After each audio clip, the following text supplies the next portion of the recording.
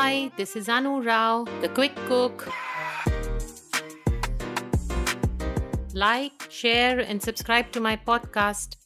Today I want to share with you the recipe of Belluli Anna.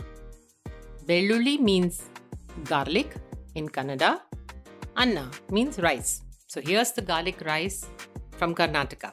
This works best with leftover rice, and typically, or rather traditionally, the leftover rice used to be soaked in water, and the next morning it would just be drained and this recipe would be made. This is supposed to be very probiotic and very good for the stomach, usually given for children in summer. So here's how we make it. Take 2 bowls of leftover rice. The previous night, soak it in water, rinse it in the morning, keep it ready. And then take a kadai, heat about 2 tablespoons of ghee.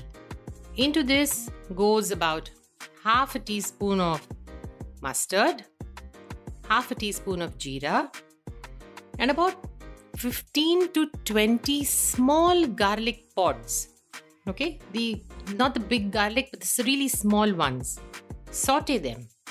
Once it's dark brown, you add in 1 red chili that's broken, 2 slit green chili, 1 sprig of curry patta, that's curry leaves, and salt.